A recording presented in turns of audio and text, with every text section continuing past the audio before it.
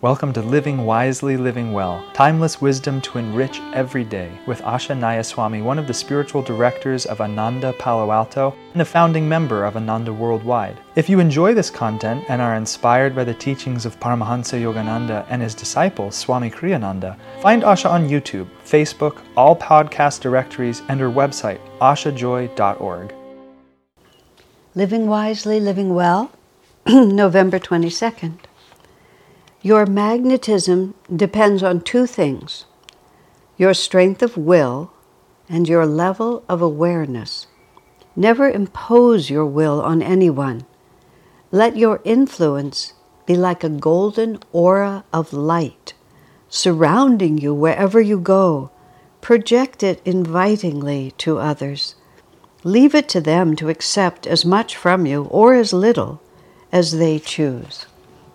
Now, magnetism is something that Swamiji talks about a great deal, and it's worth spending just a few minutes to make very sure we sort of understand what we're talking about.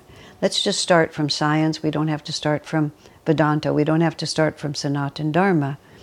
This is, as the scientists tell us, as Einstein revealed to us by his revelation all those years ago now, that what we think of as solid matter is actually a vibration of energy. There was a cartoon from New Yorker magazine that I vividly remember, and it was a picture of a New York street, and this was happening, I don't remember when Einstein's revelation was, but it was some many years ago now. And so it was a picture of a street, a little sketch drawing of a street from about that era, and you saw all these different individuals of a New York street. You know, there's a mother sitting on the stoop with her cup of coffee. There's a street sweeper like this. There's a taxi driver waiting for his fare. There's a child with a stick and a hoop like this, and you see a vegetable vendor over here. And the common characteristic of all of those people is that all of them have paused in the middle of what they're doing. And you see them, thoughtfully contemplating something of great importance to it. And the caption is a quote from Einstein. It says, "People will have to gradually accustom themselves to an energy concept of the universe." So what you see is that everyone is gradually accustoming himself to an energy concept of the universe, And I've always enjoyed it because it was both ridiculous and also really apt. Because we move through this world as if the world were physical. And the characteristic of Kali Yuga, which is the age of this planet that we have just emerged from in 1900, we emerged from in 1900, and it was right after that Einstein began to have these revelations and begin to share it, was that matter was an absolute fixed reality. And I mean, common sense tells you, I have a cup, I have a pair of glasses, I can whack them against each other and both of them remain their same.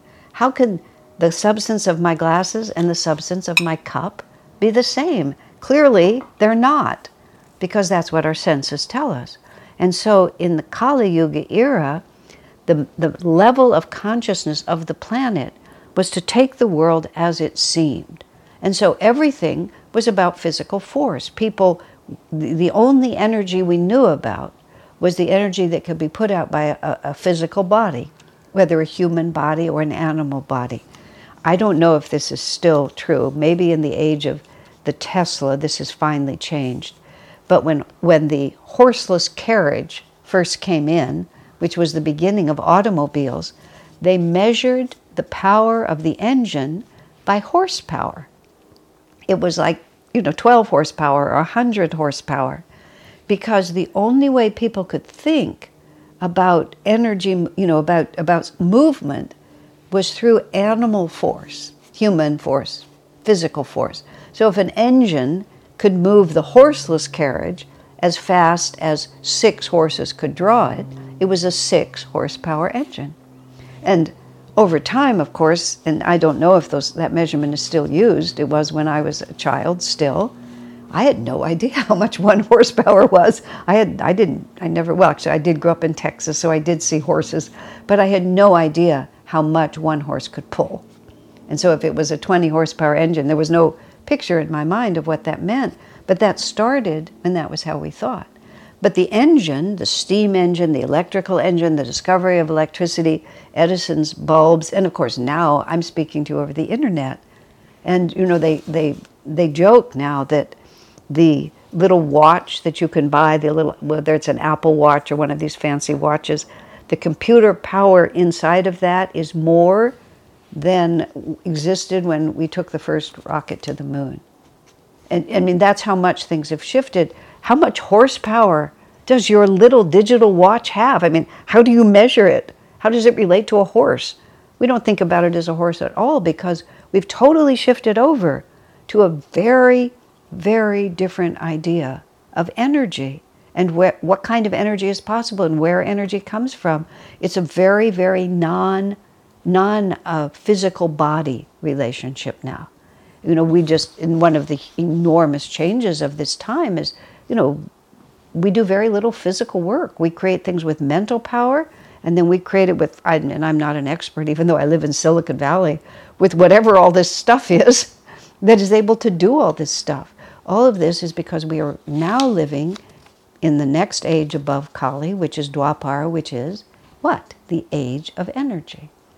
So in an energy universe, even though we appear still to be physical, our senses are still physical, what's actually moving things is energy playing with itself. And so magnetism is what's created when energy moves. Energy moves and it creates a magnetic field. And that magnetic field has a certain capacity, has a certain force that can be measured, has a certain quality. And when one force of magnetism meets another, then various things happen. My little microphone here is held on with a little magnet. And I can pull this magnet off, and when I put it back on, it grabs right on. And it's just right there. It's just this magnetic force. And it's a physical magnet, but there's this force that's generated. When you meet certain people, the force of their personality will either draw you or repel you. Love at first sight. What happens with love at first sight? And we even use this word, a magnetic attraction, isn't there? One of the very happiest couples I know, they were sitting in the living room of where I live even now. No, actually it was a different house, just to be accurate, but we were having a group gathering. They were at opposite ends of the room. And I looked at him and I looked at her, and all of a sudden it crossed my mind, this could work. And I think I picked it up from them because I suddenly realized that they had just seen each other. It was like, I think they saw each other and they translated it to me, and it was like, wow, something just happened, and something lovely did happen. Now all these more than 20 years later, they're one of the happier couples that I know. What happened? There was the vibration, the energy field. They just saw each other and they were very, very magnetic to each other. Now magnetism also works in a woo, like that. If I take this magnet that holds my microphone on and flip it over, it repels. No matter how hard I try, I can't push it down.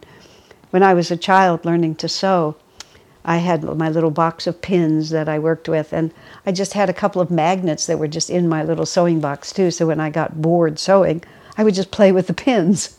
I understand now very intelligently, they make pin cushions that are magnetic, so you can basically just toss your pins over at your pin cushion and they just get sucked right into it. I used to chase my pins all over the table and have little wars, pin wars and all those sorts of things. Just watching the magnetic field. That's what we are as human beings, exactly. And magnetism is the real way that upliftment takes place. The greatest magnetism is the magnetism of the grace of God. It's the magnetism of the Guru, which when we open ourselves to it, the divine power of the Guru magnetizes us upward. Now, understand, being magnetized is not being the same as being compelled. And this is where Swami says, don't impose your magnetism on others, invite. The Guru merely radiates this attracting force of love, of freedom, of bliss, and we decide whether to put ourselves in alignment with that. Just like the magnet on my microphone, if I flip it the other way, I can't match. If we resist the force of the Guru, if we don't want to be in tune with that particular ray or that particular, we don't want to be changed, we can actually just keep ourselves away from it. But if we open ourselves and put ourselves forward, just like these two forces do on the microphone without being conscious of it, then all of a sudden they're attracted together. And that is not, as I was saying, it's not an imposition of will, it's a matching of vibration. And when we are magnetized, what happens is we ourselves experience it. It's a great misunderstanding of the Guru disciple to think that somehow the Guru imposes his consciousness. He merely expresses his consciousness, and we decide whether or not we want to move into it, whether we want to be attracted or not. Just the same as in human relationships. Someone may invite a closer relationship with you, but you may reject it. Or you might accept it, and then you move in and the forces of magnetism begin to move you. It's just a relationship where you recognize and choose to move into the magnetic field that someone offers you, or you don't like it. You might recognize it, but you don't want it. We're constantly making choices like that without even necessarily knowing that we're doing it. So Swamiji says the magnetism we put out depends on the strength of our will and the level of our awareness. So the strength of our will determines how much force there is going out in our magnetism. Because willpower is not just, I'm going to lift this heavy load, or I'm not going to eat that last cookie, or whatever it might be. Willpower is this sort of constant flow of energy, this constant decision as to what level of energy we're going to live on. And some people just live on a very low level of energy. They'll just do the needful and nothing more. Just do what they have to do and then just come home and watch television, then go to bed and get up like that. Other people are constantly putting out willpower to be creative, to do new things, to explore, to meet people, to accomplish. And so people who put out a lot of willpower, and the reason we use the word willpower is because you can't stand still in this world. If you do nothing, you gradually get old and die.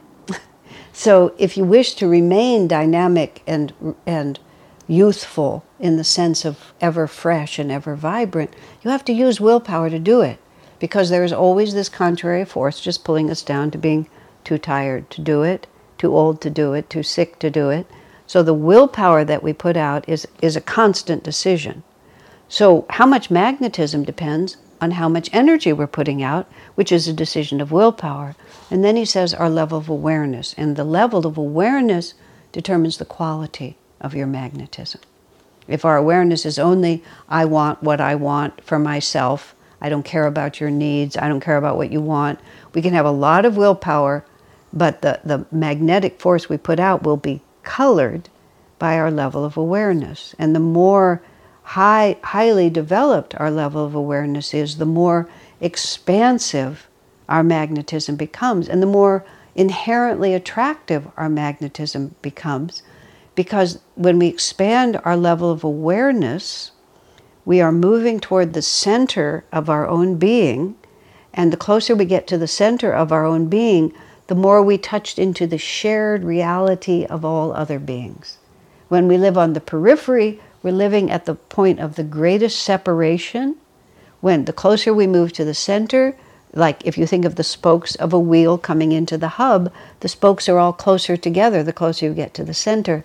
So when we expand our awareness, we begin to fill in the whole circle. We begin to move like this, and we live more in our shared reality. So people will feel in you something that resonates with them, and preferably something positive that resonates with them. But and then Swami talks about, then don't use your willpower to force anyone to do anything, which if you have a lot of willpower, you can compel them with words, you compel them with a hypnotic stare, you can compel them with a threat, you can blackmail them with your emotions. There's all kinds of ways to impose your will on others. but none of them are wholesome for you or for others. What we want to be is we want to be like the divine itself. We want to be like the Guru, where we simply radiate our positive consciousness and let the natural attractiveness of that positive consciousness awaken in people a desire to have more of it. All of us want to have happiness and avoid suffering. And that's who we need to be as we move through this world. We need to be joyfully, with willpower, with ever-expanding awareness, just be conscious of our oneness with God, our oneness with everything. Is it, well, I was going to say, is it easy? I started to say not really, but the alternative is much worse, because the way that we escape suffering is to expand our awareness into the reality of joy. And the way we escape suffering is to share whatever joy we have with everyone we meet. So Swamiji says, your magnetism depends on two things: your strength of will and your level of awareness. Never impose your will on anyone. Let your influence be like a golden aura of light, surrounding you wherever you go. Project it invitingly to others. Leave it to them to accept as much from you or as little as they choose. Joy to you, my friends. Our work is made possible by inspired listeners, so if you feel to support Asha, you can make a one-time donation, or for unique members-only content, subscribe through Patreon. Blessings and thank you.